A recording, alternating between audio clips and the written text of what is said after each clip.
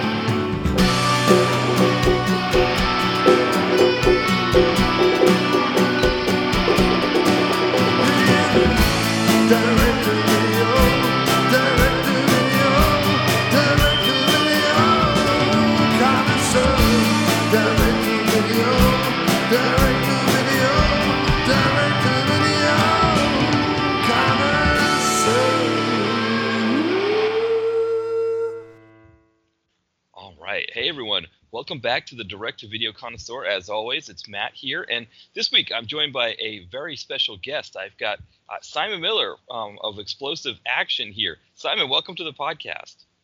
Hey, Matt. Thanks for having me.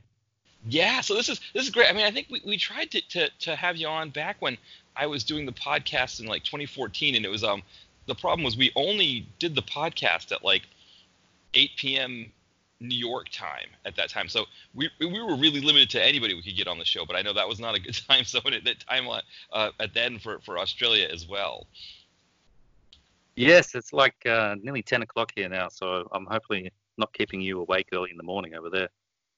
No, it's no problem at all. I don't mind doing it. It's good, anyway, we can kind of figure out how to make it work like that for sure. But yeah, it's nice now the way I do it now, where I just record the podcast and then upload it later. It allows me to do it at any time. At that time, we were doing it live at 8 p.m. We were part of like a podcast night, so pretty much nobody could do the podcast unless they were in the East Coast in the United States. Like England, that was like 2 a.m. for England. Obviously, yeah, for Australia, it was not a good time. West Coast even in the United States. So this is nice that we can kind of have a lot of different people on. Yeah, this works out much better. Now, yeah, Simon, I've been wanting. Obviously, we talked about that. Wanting to have you on for a while now. I, obviously, big fan of your site. I think, especially the Japanese VHSs and things like that you post, especially on Instagram. I love seeing those. Yeah, that's my my little passion. I don't really know why, but I really grabbed onto Japanese VHS. Just one of those things that I kicked off nearly the same time as the blog, around about 2010. From reading from another blog.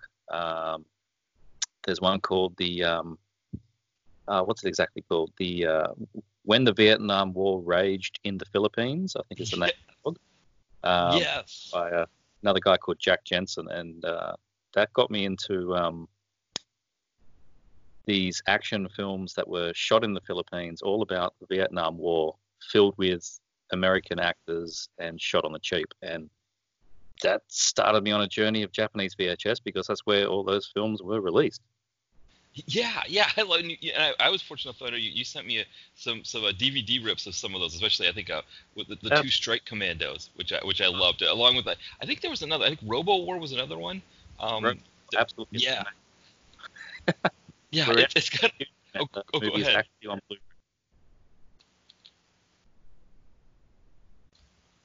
Oh, yeah. It's funny with those movies. It's like, right, they're American actors, they're Italian productions, and then they kind of go to the Japanese market. But that, the rest of us as action fans love them too.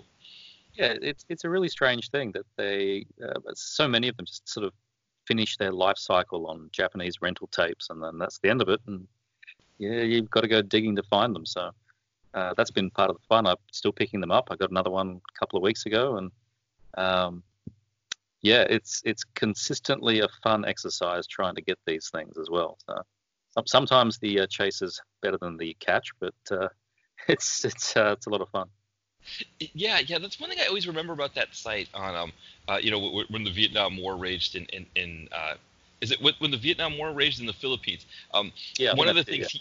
Yeah, I think he says something on his site that people will go to him and ask where you can download those movies or get those movies for free, and he said that he doesn't do that. And I think it's kind of the same thing, that he just likes the idea of tracking them down.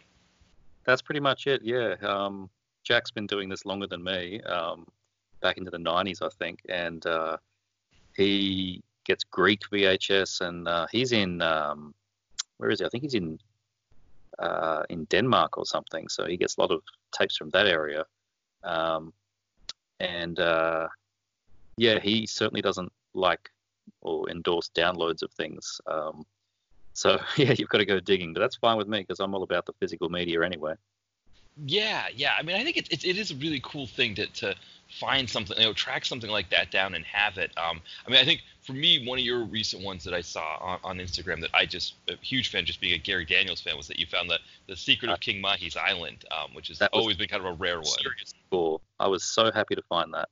I got that from there's actually a collectors of Japanese VHS group on Facebook, and I usually just watch the post because 90% of it is people selling really strange, unsubtitled gore films that are usually Japanese, and yeah, I'm not that fussed about that. And then somebody was selling that tape, and so yeah, I managed to get that one. That actually came from the States, and I have never seen another copy before. It's not online anywhere that I can find, so that was a really rare find. I was very happy to get that. Yeah, that's one that's I think way back when I started the direct-to-video connoisseur, started doing Gary Daniels' movies. That was that one that was kind of tucked at the bottom of his IMDb page. And yeah, it's like number 1 or 2. It's he did it back to back with which one is it? Is it Final Mission? I think is the name of it. Final Reprisal. Or Final Reprisal. That's right. Is that the one? I think so. Yes, he did them back to back in the Philippines. Yeah, I think that's so many of them. That's what I find funny about a lot of the action films from the 80s in the Philippines. So many people seem to have started there. You've got Robert Patrick, another one that, Terminator 2. He started in these little crappy Philippine action films. I think that's fantastic. He doesn't like to talk about them. Right. Yes, that's the problem with that kind of thing. Yeah, none of them ever want to talk about those movies that they did in the past. I think the story wasn't the story with Gary Daniels that he went to the Philippines with his girlfriend, pretending to be a movie star when he got there to try to get roles. I think that's what it was, or something like that. That's fantastic. I completely would believe that. I hadn't heard that though. That's pretty cool. Yeah, I don't remember where I saw that, but yeah, I guess he kind of acted like he was some kind of big action star or something like that, or just gave them the impression that was the case, and that's what they cast him in those 2 movies at that time, and everything kind of went for it. I mean, I think he went through a big period after those 2 movies where he was doing like a lot of small parts and like things, and finally got those big PM Entertainment ones. But I think that's yep. Yeah, he had heaps of little tiny little roles in. There was I'm not going to remember the name of it, but as well as Japanese VHS, I've started for some reason buying VCDs. I'm just all about the old media. And there's a Hong Kong action film. The name escapes me at the moment, but it's all in Cantonese. But in the pre-credits opening scene, he has a kickboxing fight with the leading lady and loses, and then the credits roll. And he's on IMDb. It's listed in there, but it's barely a role. I guess he was just trying to get by at that point. Yeah. I know. I guess he's kind of in the same mold now, because now he's doing a lot of like low budget ones from Thailand and things like that. So yeah, it's kind of interesting to think about that now. That like at that time he was kind of just trying to break in, and then he's got so many great ones that we just love that it's always kind of interesting to see him in those kinds of things. That's right. Yeah, just these little bit pieces, but I think his PM stuff is definitely my favorite. Movies like Rage and Rage particularly is probably one of the best ones. Yeah. We were. I was at we had a PM Entertainment podcast where we had the guys from Comeuppance Reviews on, and and I think that one, Rage was the one. I think it was Rage. Rage or Recoil. I can't remember. One of those two was like in our top, but it was like we were talking about how there's almost like the 3 R's with him, right?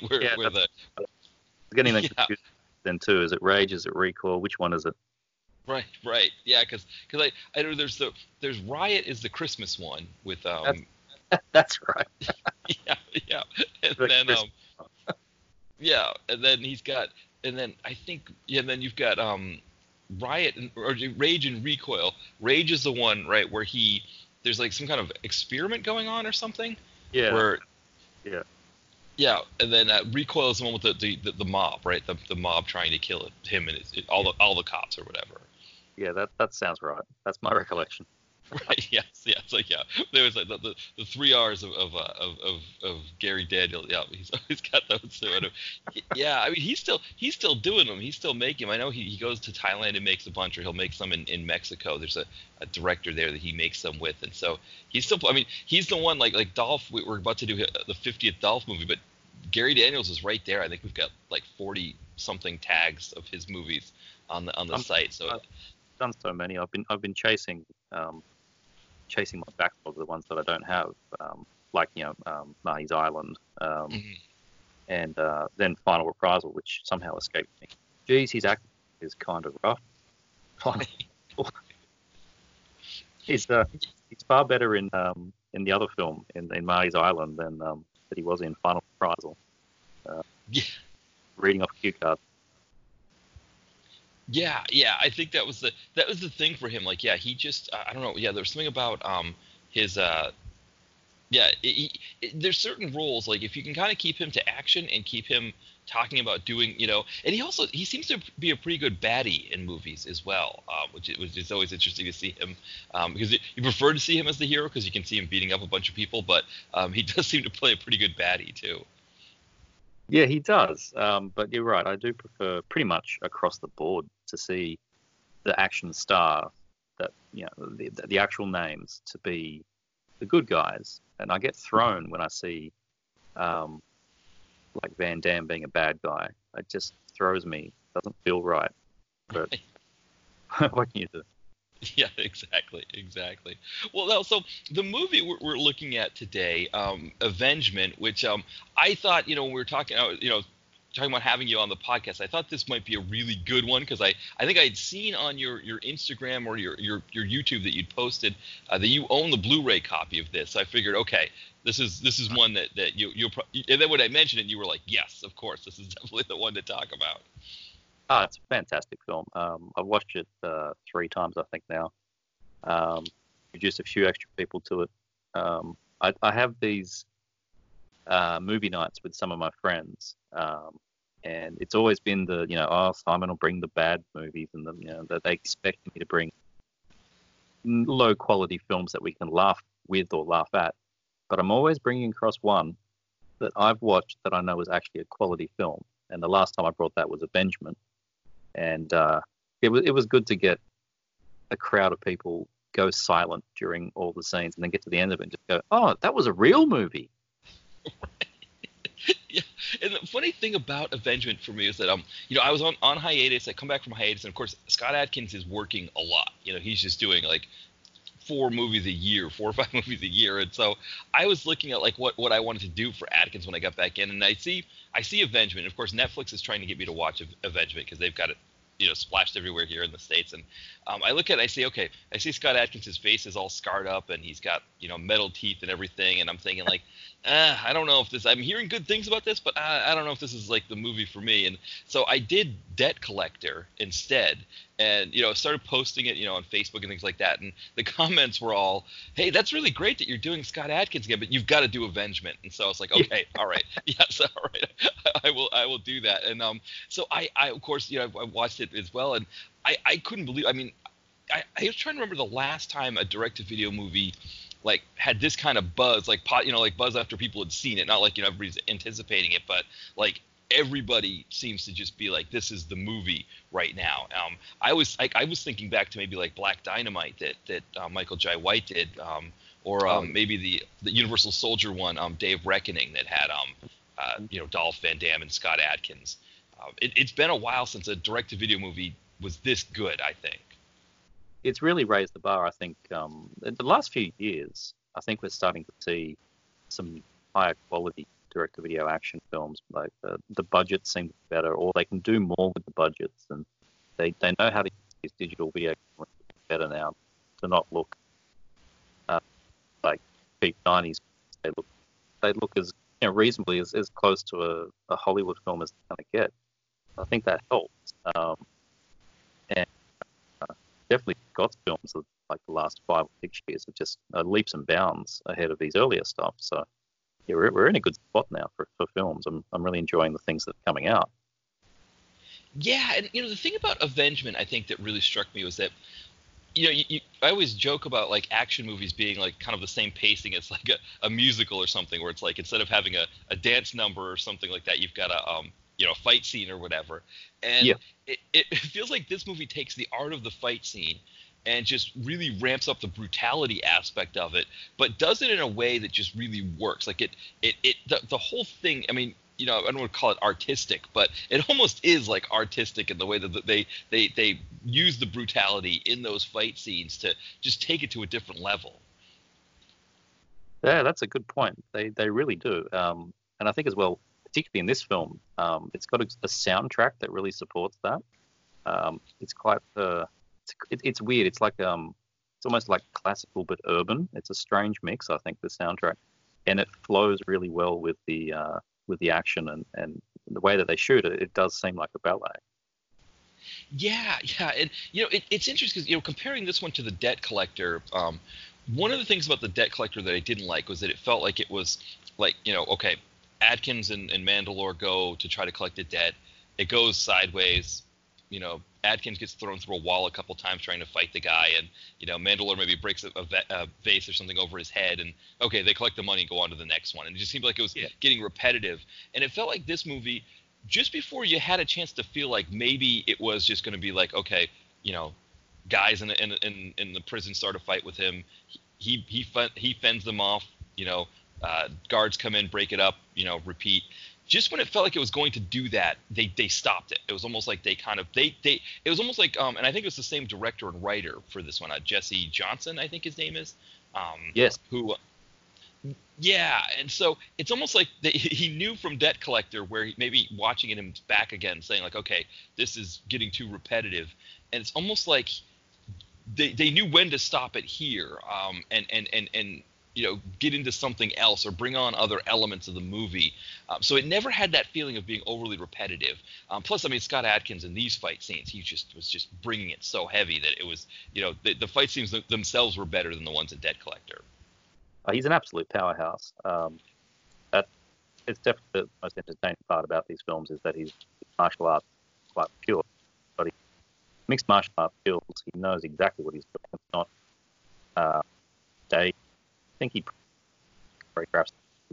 He does it himself, and he's completely believable that would actually screw you up with his skill. Not like Steven Seagal with his slap boo, and then they bring in a guy that looks just like him, isn't quite looking like him, and you lose everything. But this is just Scott, fantastic. Yeah. I think I talked with that. I think maybe I talked with Ty and Brett at Comeuppance about this idea that we watch those movies a lot of times, whether it's Seagal or even like an actor who doesn't do martial arts, and it's like these really quick edits to, like you said, bringing in stunt doubles or maybe just quickly moving between shot and angle to make you think that they're punching somebody when they really aren't. And for somebody that has the kind of skill that Scott Adkins has, he doesn't want that, right? He wants big takes, he wants long takes, and he wants to show off his skills. And even though it's going to take a toll on him, and I honestly don't know how he does 4 or 5 movies a year with the kind of high octane fighting that he does in his movies. Yeah, it is. I mean, I guess like I just saw Triple Threat, and that one I think he has one fight scene. I mean, I don't know if you call it one. It's like sort of multiple ones with Tony Jaa and a few of the other actors, but it's like they're all at the end there, so he kind of gets them all out of the way, I guess, at once. So it's not quite like this where it's like so many fight scenes, but it just seems like I don't know how it must be taking a toll on him, but I feel like, you know, he comes from our time, you know, I mean, he's the same age as us, or, you know, around the same age, and so it's almost like he watched the same movies we watched, and he wants to give us the kind of content that he would have wanted to have in a movie. I think that's exactly right. He said things before, like how honored he was to work with Van Damme on the couple of films that he has, because he grew up watching Bloodsport and Kickboxer. So he's just an action fan like the rest of us, and he gets to present the films to us. So he's in a very lucky spot. Yeah, and that's a good point too, because one thing I think I have noticed, you know, bringing up like Seagal, you know, or you know, Van Damme, or some of these guys who are getting, you know, older now at this point. You know, they're in their 60s. Seagal's gonna be 68, I think, this year, but I think yeah, it's amazing to think that. I mean, but Van Damme, I think, just turned 60, or either just turned 60 or he's like just into his 60s, and it seems like he does have this kind of wanting to pass the torch on to other guys, and I think he, you know, has, you know, it seems like when you watch those movies that he does with Atkins, that he wants that. He wants people to see Atkins do what he does and be kind of that next guard, which I think that has been good to see, at least in watching the movies that they've done together. Yeah, I think you're right there. That the films that Van Damme has been taking on have been less action heavy. I mean, starting with things like his almost biopic, the JCVD one, that sort of signaled a change in the films he was doing. He still does some action, but it's there's a bit more focusing on characters and drama in a lot of his films now, and that's fine. I mean, it's the same with you know, big hitters like Schwarzenegger. Now he's playing, you know, the town sheriff in movies. That's just what you do when you get older. So yeah, and I think that's, you know, I think that's for us, that's good to, you know, like, we like seeing those guys on screen, but, you know, now having someone like a Scott Adkins, I mean, there are a few others right now that are doing really great stuff, like Michael Jai White's another one. Tony Jaa is now, it seems like Tony Jaa stuff is going direct to video. I think he's someone that maybe in the 90s or 2000s, Tony Jaa would have big screen movies here in the United States. I think he'd be like kind of like the Jackie Chan, you know, Jet Li kind of mold, and now the way that the market is, where you've got to have these kind of big budget comic book movies to get into the mainstream, or be like a Fast and Furious thing. Yeah, it's like he's going to be direct to video. So it is great. But I mean, I think that's one thing I liked about Avengement, was I felt like, you know, Scott Adkins in this movie, like, it's almost like it's doing some different stuff with action, and he was just kind of like all in. He bought in completely to what they wanted to do here. yeah, exactly. What I really found interesting when I was watching Avengement and was how much I was relating it to the Guy Ritchie film Snatch. I kept thinking the entire time I was watching it, it was this gritty British gangster thing with flashback scenes and sort of black comedy and raw action. It was I saw a lot of parallels with that film. Yeah, and then of course, like, yeah, I mean, the one thing this has that Snatch doesn't, of course, is these well choreographed. It's funny you say, I say well choreographed, but they didn't feel, you know, when you watch them on there. I mean, there's that brutality and the sense that it's like, you know, when you're watching Adkins fight these guys, it didn't have that feeling of like, okay, I'm gonna do these hits and you do these hits. It felt like it would. Yeah, and I think that's one thing that really excited me about this movie, was that it was like, yeah, like you talked about, you know, like kind of like the gritty, you know, British gangster film, but then with these really great fights in that were just so brutal, but yet so exciting at the same time. Yeah, and so much of it comes from left field too. That he's having a quiet chat in the pub and then just shoots the guy in the knee. I mean, that was I wasn't really expecting that. I think that's what really works to the favor in this film, is that so much of the action is very quick thinking. You don't see it coming. Yeah, and you know, normally when I watch a direct-to-video movie and they do a non-linear plot, approach like this movie did, usually I watch that and I'm like, oh boy, this isn't going to work out. And it generally doesn't. It feels gimmicky, and you kind of feel like, okay, you could have just told me this way. But then, when I'm watching this one, I'm thinking about it like, okay, well, how would this have worked if it had been a linear plot? And it doesn't really come off the same way as it does doing it this way, where it's like, yeah, they're in the pub and he's talking about, and then you kind of go through flashbacks, I guess, or it's going, it's things are happening that way. It was a better way to tell the story. It unfolded in a better way doing it that way, which I thought was great, and also again kept the action going and kept the tension, in between the action scenes. Yeah, that's right. I couldn't see this being linear. I mean, if the movie started with him, doing the job and then going to prison and then going through all of that, then being released or escaping, and then going to the pub for half of a film, it would be quite anticlimactic. I don't think that would work. So they were clever to do it the way they did, where it starts, and then kind of Tarantino a bit, just going back and revisiting what happened to get you there. Yeah, exactly. And it didn't feel gimmicky. It felt like, okay, this is the way that this should have been told. Now, looking at Scott Adkins overall, I mean, what do you think? I mean, I think I still got a good amount of his movies to see, but I feel like this one might be his best. I had this one tied with Ninja 2, but see, I don't like. The thing about Ninja 2 is he has the American accent in that. I don't like his movies as much, so I prefer when he has his natural accent. And this one, of course, allowed him to do that, where he could just, I don't think this is exactly what his accent sounds like, the character that he was playing in the movie there, but at least it was a UK accent, and that was a little bit better than, an American. But I don't know, what do you think? Where does this one, for you, kind of rank with his other ones?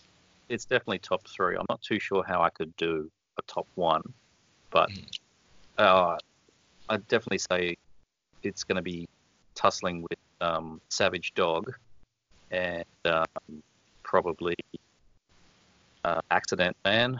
I think those 3, which are also one of his most recent ones. All 3 of them are Jesse Johnson films as well. I think that, like the same way that you had films with Isaac Florentine, and it was like you had that combo of Scott and Isaac. You knew you were in for a good time. We now have a combo of Scott and Jesse, so so he did Triple Threat as well. Right, and the Debt Collector, yeah. So and that's because I haven't seen Savage Dog yet. That's one I definitely that's going to be my next on the list then for sure. Now that you mentioned that one, it's free on Netflix, but I'm sure I don't surprise you when I picked up Blu-ray. Yeah, I totally can understand that. It's interesting. That's one thing I've noticed too with his movies is that you can get a lot of them on DVD. Nowadays, a lot of these movies you can't get them on. You can get maybe half of them. It seems like the direct-to-video movies that come out. The other half you have to stream in some way. And frustrating. That's actually, I find that quite annoying. Like I said at the start, I'm a physical media guy. I don't like having my film choices taken away, in that at any point Netflix could lose the rights or just decide to not show it in my country through geographical reasons. So then I'd lose stuff. So the Indonesian action film, The Night Comes for Us, that's one. That's probably one of the best action films of last year, and that doesn't have a physical release on any format in any country, and I find that very alarming. Yeah, that's something that I think for me, and a lot of people talk about that too, because it's like, one, like you said, you don't know if they're going to pull the rights. The other thing too, I think that is frustrating is like, when you buy Avengement on Blu-ray, you make one purchase price and you have it. Whereas in order to keep watching it on the streaming service, you have to keep subscribing to the streaming service every month to be able to view it other times. And then also you don't get the commentary tracks and the other extras that come, and exactly. Definitely, it's nice to have that, to find out what they were thinking. Especially, I kind of almost prefer it when it goes wrong. I want to hear the commentary tracks. I want to see what they were thinking when they did something. But a movie like this, though, it would be kind of like, excuse me, it's good to hear why did these things that I really liked about it. What were they thinking with those things as well? Yeah, exactly. I know what you mean. You lose a lot with streaming. You gain the convenience that you can just, I watched the latest and greatest thing, hit play, hey, I'm watching it. But it's not going to be like that forever. And I'm already hearing people complain that their favorite movies are being removed from the services. And as we get more and more, now we have Disney Plus. It's all being fractured. There'll be a point in time when you're going to be paying for 10 streaming services a month just to get the baseline, and that's going to cost you more. That's going to cost you, $100 a month just to have subscriptions. I don't buy that. No, because save up. Yeah, well, exactly. Because it is. It's like that idea that the Blu-ray is or even just a regular DVD. It's an initial investment that could be expensive, especially if you get it right when it comes out. But that's it. The price is there, and then you have it as well. Assuming nothing happens to the DVD itself, that it doesn't get scratched or something, you've got it there. And you'll have it. And it is one of the things, like Netflix right now, they have a ton of Scott Adkins movies here in the States. So it's like I can kind of just go through as many as they have. But yeah, like the rights change quickly. A lot of these companies too, when they release new movies, they try to just only do it with one streaming service. I've noticed a lot of them now, they're rent. You can rent them on streaming services. It's... That fills right. with rage. Yeah, no, it is. It's a frustrating thing, and I think it's one thing I have liked about these Scott Adkins, Jesse Johnson movies is that it does seem like a lot of these ones are available to purchase. That if people want the physical copy, they can get that. I mean, I am someone who does more streaming, but I think for me, I like that knowing that I don't like the idea of it only being on streaming. Yeah, that's right. I think everything's got its place. If people want streaming, that's fine, but I don't think it should be the expense of physical copies. I mean, Scott himself, I follow him on Facebook and Instagram. When Accident Man came out, I think it was 2 years ago, he was making, because that was a passion project for him. I think he might have even co-directed, but he made many videos and posts about, please buy the film, please don't pirate the film. Then he had a video of him going into the shop. He went into the shop, he picked it up off the shelf. He was saying, how good a deal is this? It's only $9.95. Taking it to the counter, buying his own film. He's into physical media as much as me.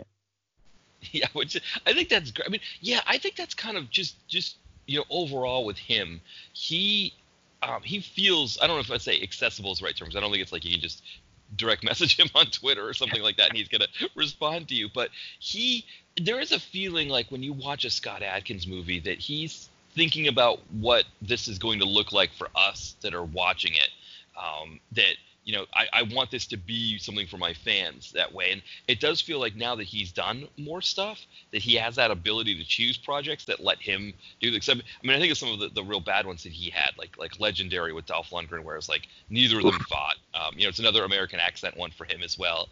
But I haven't seen a lot of those kinds of things that he's doing lately. Like there's not that kind of a movie where it seems like he's picking projects and he's trying to make movies that he thinks that what he would as a fan would want to go to the store and purchase. Yeah, I think for the most part that's right. He's got a really good hit ratio on his latest films, particularly. There's a couple that haven't been particularly awesome. There's one called Incoming, which is it's like a future spaceship kind of movie. He's in space. He's got a different accent. Maybe it's all the films where he's not speaking his normal tongue. But that one's really cheap. Must have been a Faber kind of movie. I'm not really sure, but I didn't really enjoy that one.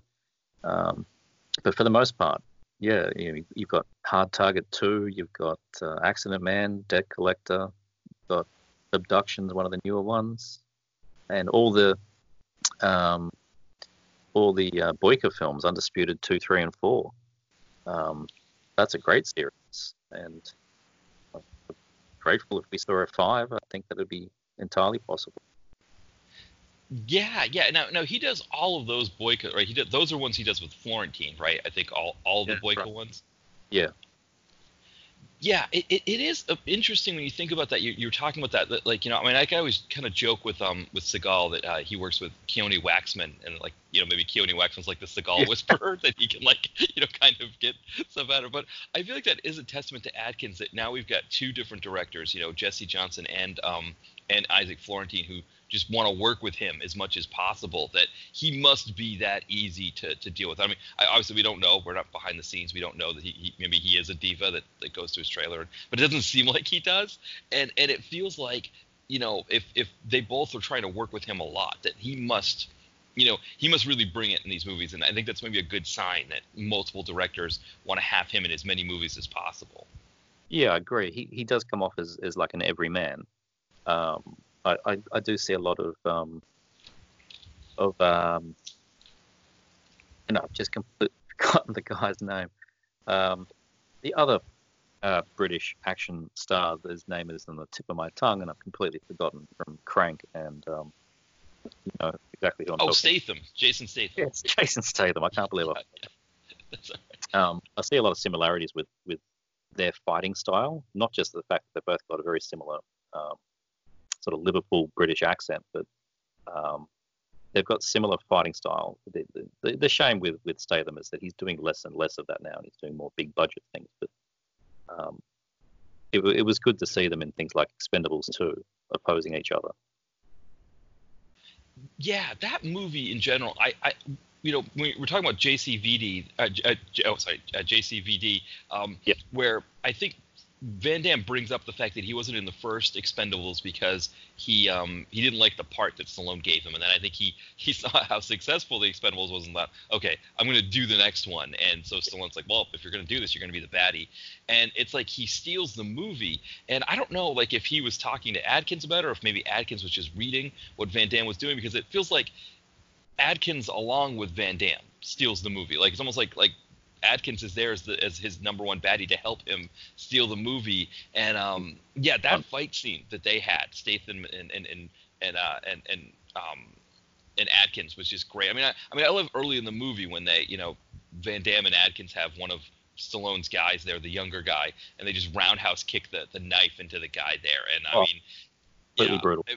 It was just fantastic, and I think that's kind of the thing with like that idea with Statham. I mean, Statham, I think earlier on was doing. I mean, they were Hollywood movies, and maybe that's what Adkins would be doing more of now if the market was different.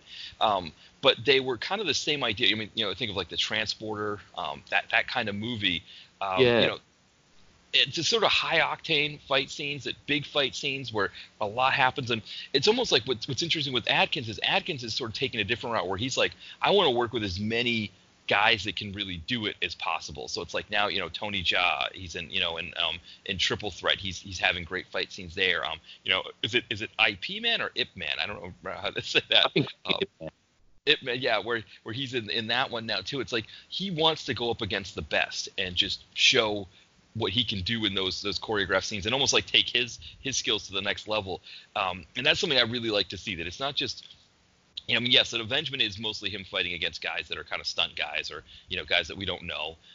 And there's just no like real, one-on-one big showdown kind of thing with a big name.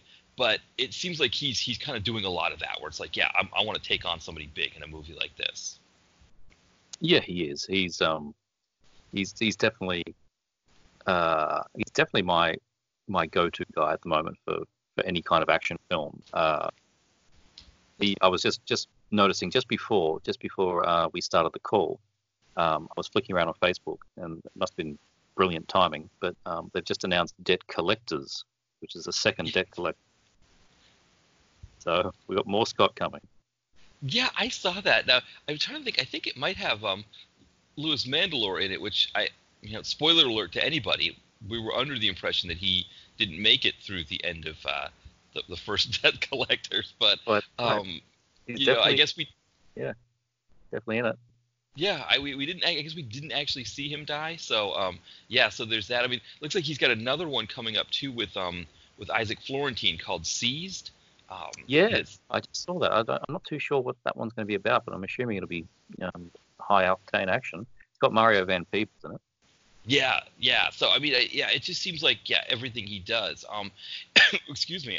Yeah, with Avengement, I was trying to think of like what my favorite scenes. I mean, one funny story about Avengement was we have this Roku streaming player here at our house, and for a while, people would just kind of you just accidentally sit on the remote control for it, and one of the buttons on it, I guess, the Roku company, they got sponsorships from some of the big streaming companies, and so there's actually a Netflix button on the remote that allows you to go right to Netflix, and somebody must have sat on that and somehow also sat on the play button and started playing movies on Netflix on my watch list. So we were switching through, the different inputs on the TV and landed on the one that the Roku was on. And my wife and I are watching TV, and it's that scene in Avengement where, and I hadn't even seen Avengement at this time, it was just in my queue to watch it. That scene in the bar fight at the very end there where he bites off a piece of a guy's neck. Yeah, totally brutal. Yes, my wife was like, "What is this? Turn this off!" This is like, and I'm like, "Oh yeah, I'll figure it." I was trying to figure. We were find the remote at that time because, of course, we didn't have the remote anywhere near us. I didn't realize it was even on. But it kind of told me like, okay, this is gonna be brutal. But I feel like when you're watching it, the brutality is not like, I don't know. There are a lot of movies that have this sort of grafted on brutality where it's like. The rest of the movie seems great, and then we're gonna do a torture scene with the main guy. Cut off some guy's finger or something like that, and it's really just gratuitous. This movie, I mean, I don't know if I don't know if not saying using the word gratuitous. I mean, it was definitely brutal, and you could maybe call it gratuitous, but it felt like it all had its place there, and it didn't feel like there was anything where I had to be like, I can't watch this, or I just like this is too much, or this is making me sick. It was. The brutality in the movie worked, and it was never. It didn't feel like it was ever. Again, I don't want to say excessive. I mean, it was definitely excessive. It was definitely brutal, but it always felt like it worked, and it didn't feel like it was ever grafted on, or they were just doing it for any kind of shock value or anything like that. No, it just played in with the theme of it being rough British gangsters that just didn't stop for anybody. So I felt that it was completely all justifiable. Even the crazy, last 10 minutes or so when all the machine guns came out. I could imagine some bar fights with gangsters ending that way. Yeah, I mean that was the thing is I think the movie did a lot of things to try to, they put a lot of things in there to make parts of it, I don't want to say believable, but make it a little bit more realistic. Like, you look at Scott Adkins fighting whole groups of people at a time. And yes, we kind of take for granted in an action movie that that's just what happens because it's fun. It's fun to see that kind of thing. Whereas this one, they were trying to set it up that like, no, this is how he had to survive in prison. He had to learn how to, take one person out and be able to adjust himself to see the other person. But yet also it's like it never always worked for him either in prison. Like he would always eventually the group of guys would sometimes get the best of him and he'd have to kind of keep learning how to do it. And I thought that was an interesting approach, that it wasn't just he comes in with all of these skills and he can just take out 5 guys at once, but he sort of has to develop an ability to see his environment that way. That's right. I mean, he starts the film almost timid, like he's going to his brother to borrow some money, and please, it's going to be a really great idea, and no, I won't give you the money. You've got to go and do this hit for me, and the hit goes wrong, and he doesn't have any of these skills at that point, and then then he's in prison, and things just keep getting worse and worse, and he has to learn these skills, defend himself from all of the other inmates. Yeah, and it's I think one of the things is that there's so many movies where the movie takes place in prison, and again I think that's one thing that was good about this having the non-linear approach, was that it wasn't just an in-prison movie. There was a lot of things that were happening outside the prison, but also again the main setting is happening outside the prison, and I thought that was a good approach to not just have it feel like your run-of-the-mill prison movie, because it wasn't that. It was definitely something more than that. Oh yeah, absolutely. It was very little to do with the prison movie. I mean, that was where he found himself, but it was more about confrontation with his brother. It was more about the opening scene of it being in this pub. The prison stuff was just the journey on how he got there, but it wasn't the focus of the film. That definitely did did work with the non-linear way that they filmed it. Yeah, for sure. It kind of prevented it from, because you would have just had this huge swath in the middle that would have just been him in prison, trying to make himself into who he was, or as I should say, make himself into who he was, but also turning into who he was. And we kind of see that progression, and it was different. I think that was one thing for me that surprised me about the movie, because I think seeing all the clips and everything, it's all just Adkins, where he ends up. And so I just thought, okay, he's just like this this badass gangster guy who is like out for revenge, and didn't realize that there was a bit of a Bildungsroman, I guess, for lack of a better term. They were kind of developing him into this person in the movie, which I thought was cool to see. And again, it was like the way that they did it by building him up. It was through these really great action scenes, these really great fight scenes that were well choreographed and were a lot of fun to watch, despite how brutal they were. Yeah, completely agree. It's probably the best character building I think I've seen on an Adkins film. Probably parallel with his journey on from Undisputed 2, 3, and 4. He really changes in those films. Particularly like Undisputed 2, he's the bad guy. You're happy that he loses, but through 3 and 4, he's effectively the good guy. I mean, he's kind of neutral, but you're rooting for him from those films onwards. And I find that with Avengement, you've got this. You're really believing with the character. You are on his journey with him, and it's very believable, and how he portrayed that. Yeah. There was a lot of buy-in there. Like, you could tell that this was a project that, and again, I don't know how it works with him and Jesse Johnson, if it's like he finds the project and he asks Jesse Johnson to, or no, because Jesse Johnson wrote this as well. So, I mean, maybe he even wrote it with Adkins in mind, or they had some. Oh, go ahead. As I said, I wouldn't be surprised if that was the case. Yeah, and I think that always helps with this kind of movie too, because I think for a lot of direct-to-video movies that we watch, and I'm not trying to, because I love, obviously, I'm a huge fan of direct-to-video movies, that's with the blog and everything, but a lot of the movies that we watch, I think it feels like, the script came across the actor's desk or the agent kind of pushed it, or however that works, and they just kind of made a decision like, okay, yeah, I'll do this one. And maybe they're meeting the director for the first time. Maybe they've known the director before. But this one felt like it was something where it was like there was just total investment from everybody involved. And that has a way of elevating a kind of movie like this. I mean, it's almost like what you see when you watch an independent movie, a low-budget independent movie, only the low-budget independent movie doesn't have the quality of this at the same time. So it's like that combination of the buy-in, the quality of the film overall, just made something that just sort of elevated it beyond like what we usually see from direct-to-video movies. Yeah, I agree. And that's the same case with his other film with Jesse Accident Man. I think you're right that they probably are mutually coming together on a script and then adapting it to suit Scott rather than just to suit an action person. I think that's what's making the quality of these films that we're seeing from these two really, really high. That it's tailored. His action, Jesse's action directing is tailored to Scott's performance, and Scott's performance is tailored to direction from Jesse. So yeah, they've got a. I don't want to say it's like Keonians to Seagal, because I think that's a different kettle of fish. That's more. Keone just shoots the camera and Seagal will show up and say a few mumbled lines and go back to his trailer. I think this is the great combination that we have with these two. Just like with Isaac, I think they work very well together. Yeah, I mean, I think that's yeah. I think it's a good contrast to pull there, because like I said, I think with Keone Wexler, I think it is like that idea that like he knows what Seagal's willing to do, and he's able to make the movie around that. And then Seagal, I think, appreciates that Keone knows what he's willing to do, so there's no struggle there. That Cody's not going to ask him to do something that he knows Seagal generally doesn't want to do.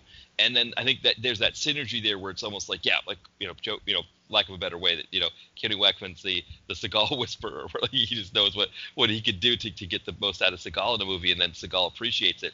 Yeah, it does feel like with these, and maybe the same thing is happening with Isaac Florentine as well, because they're doing a lot of movies together, and I think it's this idea that Isaac Florentine's one who his movies just all seem to have like he's trying to draw in from a lot of influences that he had growing up with Hong Kong films and those kinds of things, and it's almost like I feel like maybe working with Adkins, like he's found someone who that kind of buys into his vision with these movies, and so they're coming. I mean, I think a lot of Isaac Florentine's best stuff seems to be coming now with the stuff that he's doing with Adkins too. So it's I think it's part of why they're working with him, but I think there is that element where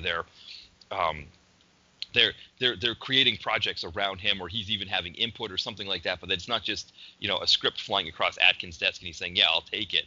It feels like, yeah, he's involved with these projects. Yeah, it's collaboration of some sort.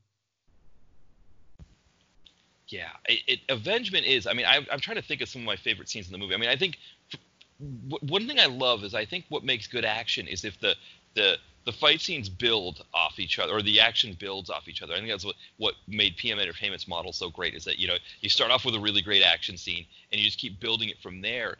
This movie didn't even really do that. This movie was like kind of a slow burn to start, where you're just but they create this character in Adkins right away where you're just like, I want to know what's happening with this guy. I know he's about to do something. I know he's going to pull something. I just want to see when it happens. And when he's in the bar there drinking the pints at the very beginning, you're just waiting for when does the other shoe drop. And I mean, once it does, it's like the whole thing just kind of goes from there.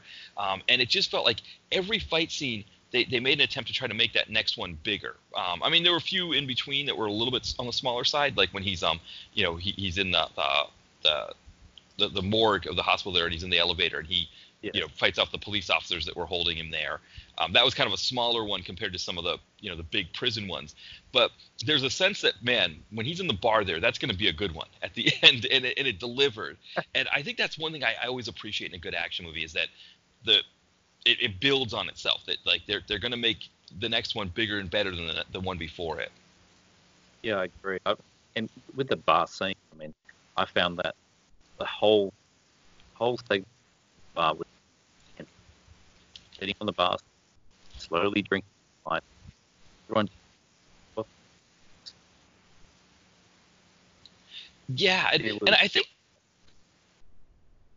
Oh, go ahead. Oh, sorry, Simon. I think you cut out there for a second. No, I'm still here. Okay. Oh, perfect. Yeah. So yeah, it's funny because I think you were talking about like that tradition of the English gangster film, and there's always that character in the English gangster film that's kind of like a poser, or like a wannabe. And it's always fun. I mean, I guess if I were an actor and I needed to get in the business, I would do it. I'd take the part, and somebody has to play that part in a movie for it to work. But it was kind of funny seeing that character, because you knew he was that character. That we've seen him in so many of those movies. And when that guy shows up and he starts telling the story, and you see Adkins at the bar drinking his pint and laughing at him. You kind of it kind of all made sense at that point. Like, okay, yeah, now I get where I knew where I was supposed to be, and it's just about waiting for that next thing to happen. Yeah, that's right. On the point of that character, I really loved the way that he never didn't drop that the entire time. He was still the wussy little guy that was trying to impress all his friends, and then at the very end, he shows up with all the machine guns and doesn't land a single shot because he's just not prepared. Right, exactly. Yeah, it was kind of one of those things where it's like, yeah, everything kind of, I mean, yes, you're going to say everything worked out for Adkins, because it does. I mean, he gets quite a few, hits. He gets stabbed and whatever. So it's not like it all worked out. But that was kind of one of the funny things, is that was the guy that, he sneaks out to get the gun, and he wasn't able to shoot anyone. I mean, thinking about that movie, I was trying to think of like what my all-time favorite part, and I almost think it was like, it wasn't necessarily, I mean, there were so many great scenes in it, but it was, I think, that feeling that like something big is going to happen, at any moment here, and I think that helped. That the way that they told the story, allowed them to manipulate the story so that they could get the action in the right part, so that we didn't ever feel like we were waiting too long for something to happen. Yeah, that's right. Everybody was in the action on this one, even the bar girl.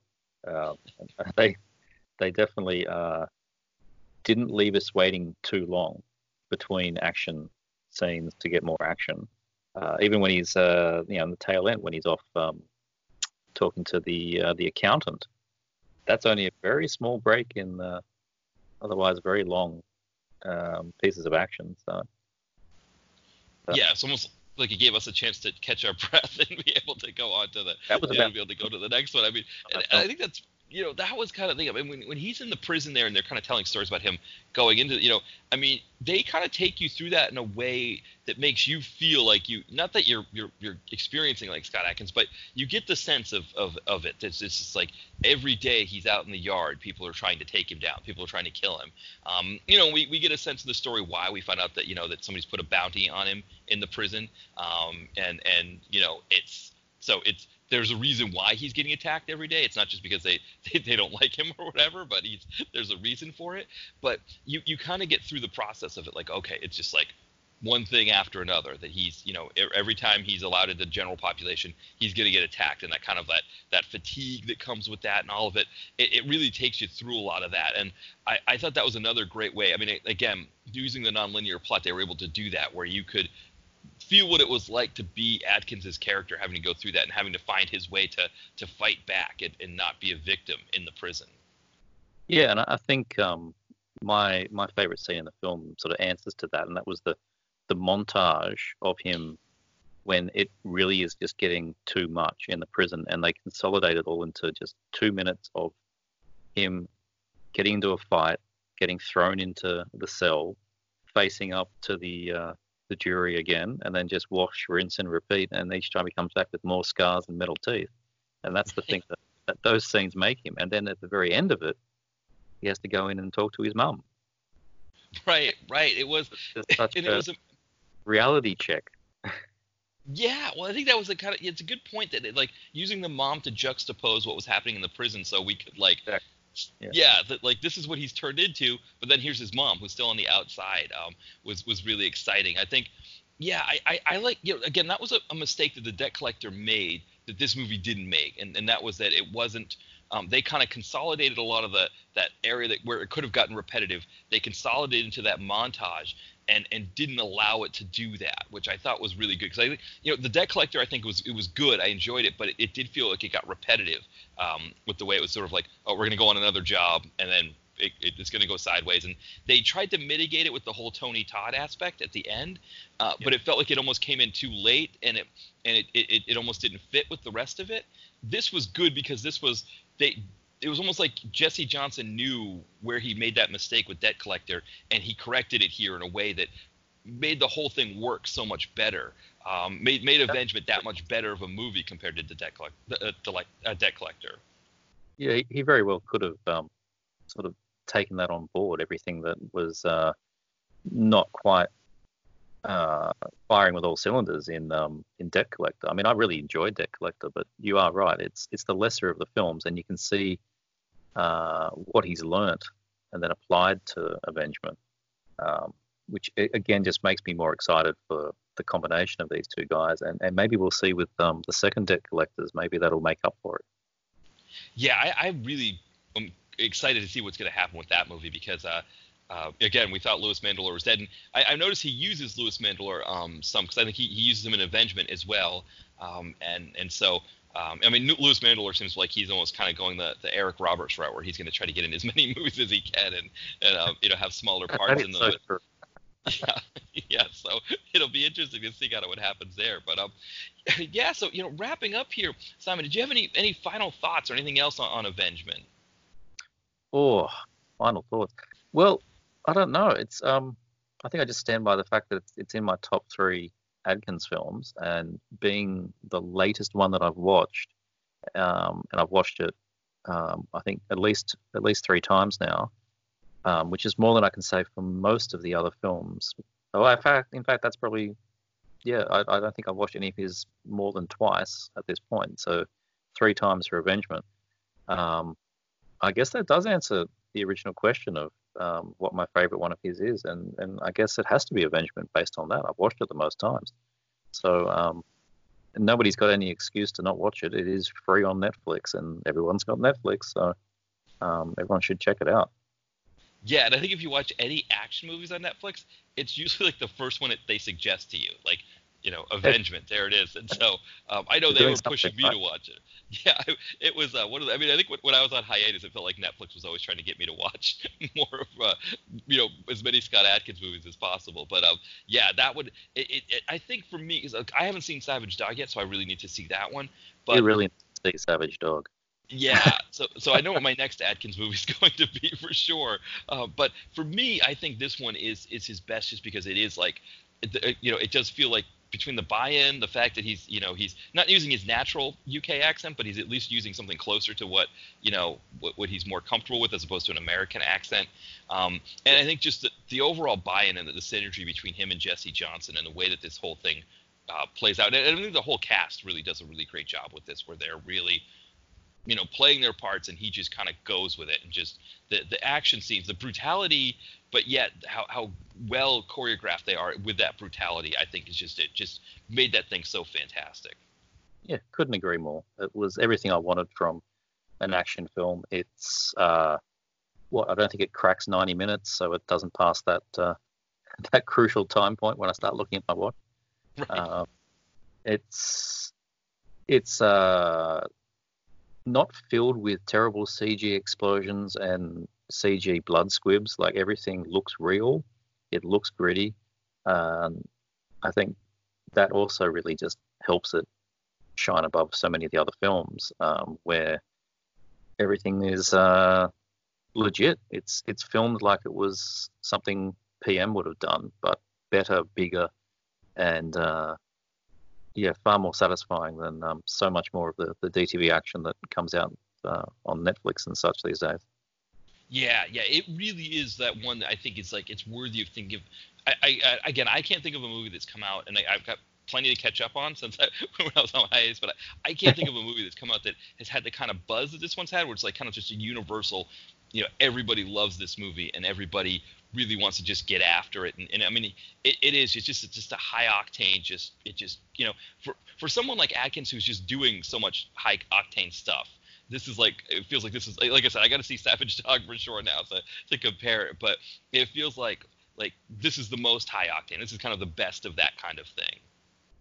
Yeah, I think it is. And it's funny that you say that it's the one on the tip of everyone's tongue. Like, Triple Threat was going to be the big one. It had, all the cast that was in that film, Jay White and Iko and Tony Jaa and everybody in that film. And it's a good film, but it's not Avengement. And Avengement's just Scott. And I think that says a lot. Yeah, well, because you think about that movie, Triple Threat, there's kind of the plot kind of goes all over the place. There's a lot more just like machine guns, blowing things up. And also, that whole construct there, where you've got your characters kind of trying to run away from the bad guys, and Scott Adkins is the bad guy. I don't think that ever. I mean, when I started watching Triple Threat, there's that scene in the beginning where after there's the kind of the initial raid where they get Scott Adkins out.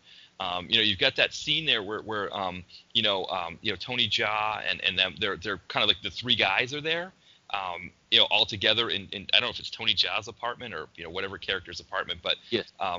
They're all there together, and there's a sense of like, okay, when they talk about they're kind of taking shots together. I was thinking like, okay, this is going to be these three guys just going in badass style, just like just going in and fighting everybody, just taking everybody out.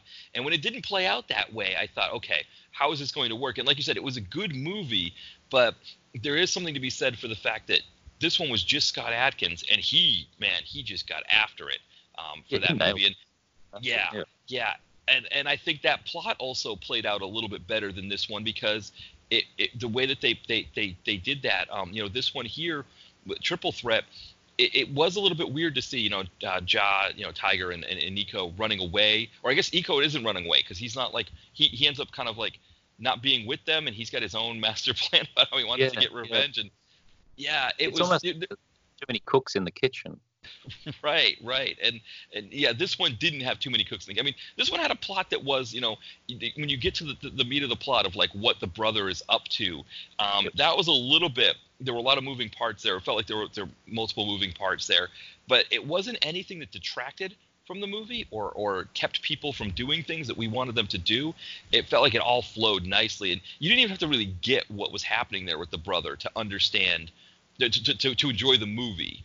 Which I thought was good too, that it was, that you could separate that part of it and still kind of, enjoy the action part of it and enjoy kind of how Scott Adkins was in the movie.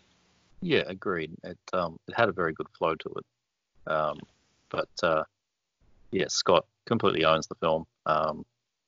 Probably, yeah, as I was saying, his best character development in a film since Boyka. So. I know we can't see an Avengement 2, but that would be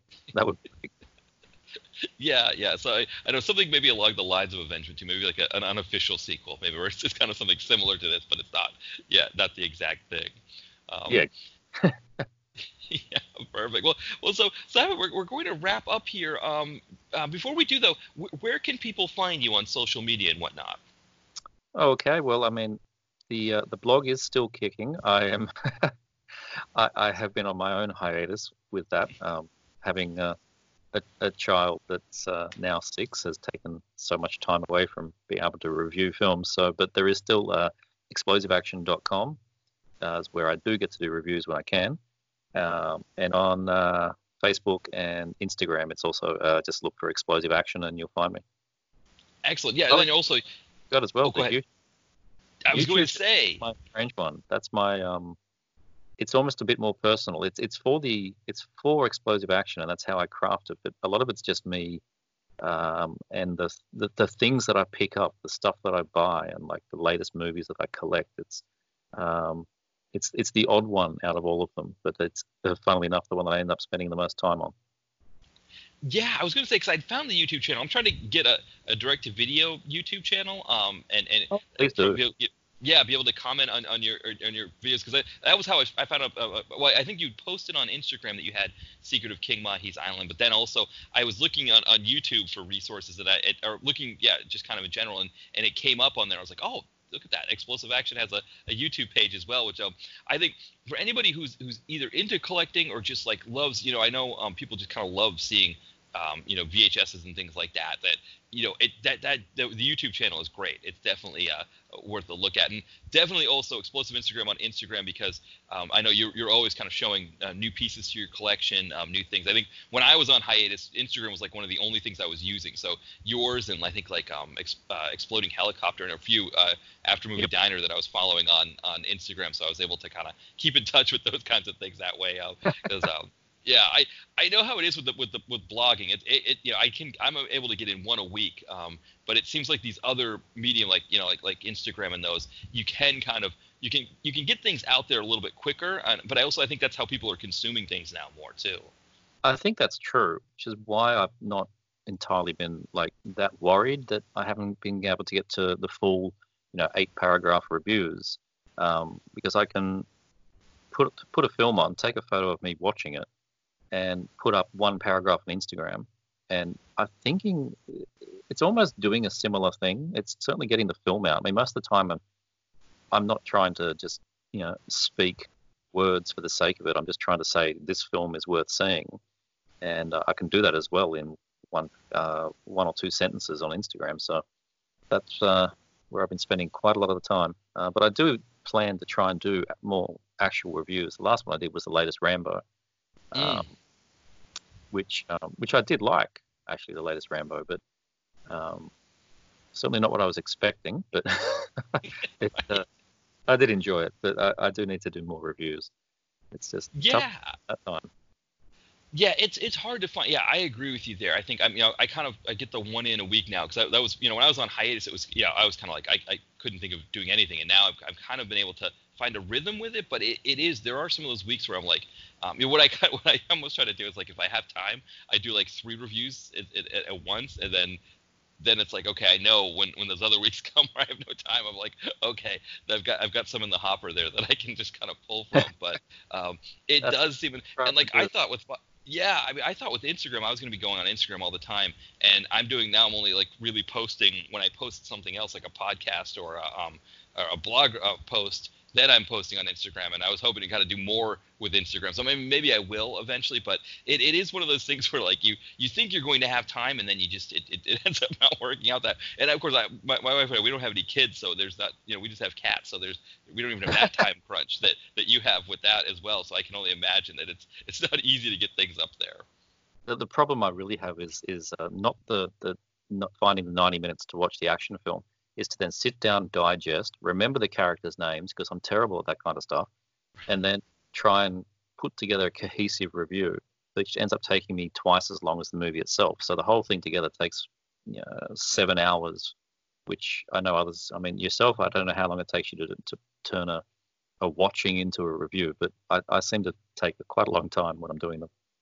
Yeah, it's part of it too. Like sometimes what will also happen is I will think about how I want to write the review, and then I'll read other people's reviews and think like, oh, that's right, I forgot about that part, and be like, okay, I wanted to mention that when I was watching it, because I don't take notes anymore. That's the other thing too. I just watch them, which I think it helps to have a notebook or something and sort of take notes on what you're seeing. And I know people do it that way, and I probably should do it that way, but I never think to. So yeah, there's that part, and getting the images from the movie as well, trying to find three. Yes.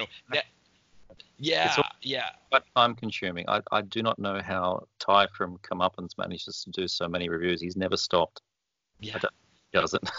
Yeah, it is amazing. I mean, it's like, yeah, they kick out one a week, and I mean, I know because he's also a big collector too.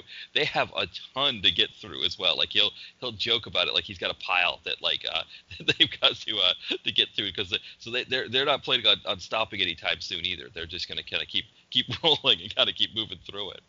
I always find it funny. I haven't checked it in a little while, but for the longest time, and he's coming soon to review page, he had Collision Course. It was up there for like 6 years. Mm-hmm. We're going to get Collision Course soon. I don't know if he did or not. Right. I found that quite funny. Yeah, exactly. I think that's part of it. Is like they have so many that they're just like, okay, we're going to get to that one eventually. But yeah, it's sort of kind of what happens with all of us, I think. Is I know like my Letterboxd has like my to watch list, and I a lot of times I'm watching things that aren't even on that to watch list. It's like, oh, there's this on Netflix, why don't I check that out? And so yeah, that kind of causes an issue as well. Like there's so much out there now. I mean, it's a good thing, I guess, but then also, how many avengements do you find? And I guess it doesn't have to always be an avengement, but there's so much out there, and you kind of just have to kind of sort through it and go based on what people are recommending and stuff like that, and to try to pick the right ones, because yeah, it's things look good, and then it's like maybe they aren't that good, and when you're like for me, if I'm doing one review a week, that's like 4 a month, and it's like, you almost want to try, Yeah, it's like almost a tendency to only do like Dolphin Seagal because people know those ones, but it's good to kind of get out there. Now Atkins, of course, it feels like I've got to do it, an Atkins one every month now too, because he's got so much stuff out there. He's got a lot. He's definitely in the public's eye a lot more than he has been. Yeah. But yeah, I always find it hard to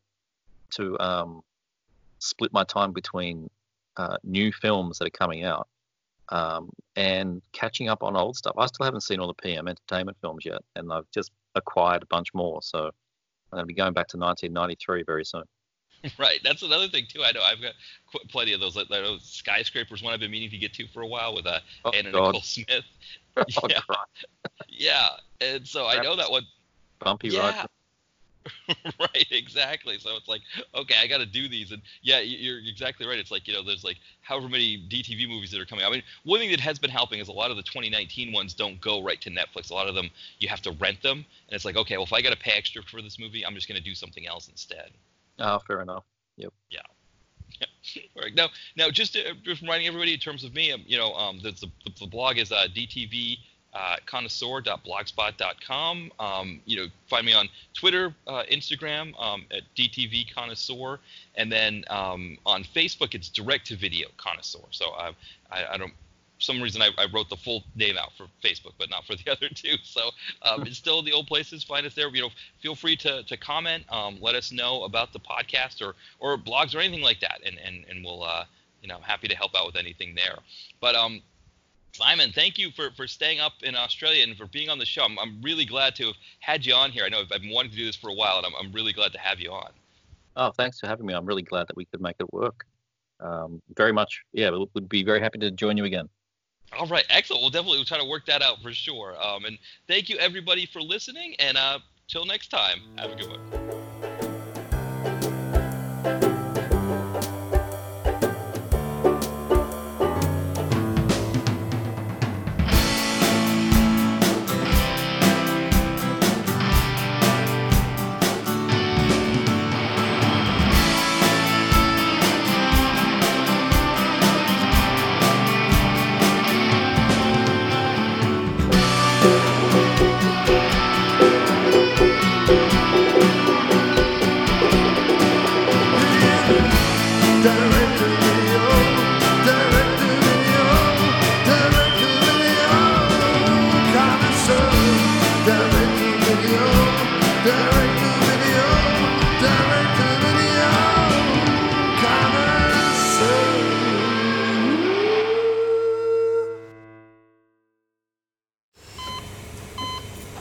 Hear that? That's the sound of a patient whose health data is protected from a cyber attack. And that's the sound of a financial system that's digitally secured from bad actors. Right now, there's an invisible war being fought on a digital battlefield that impacts what we do every day. That's why at Peraton, we do the can't be done to help protect the vital systems we rely on. Because if we don't, the alternative is unimaginable. Peraton.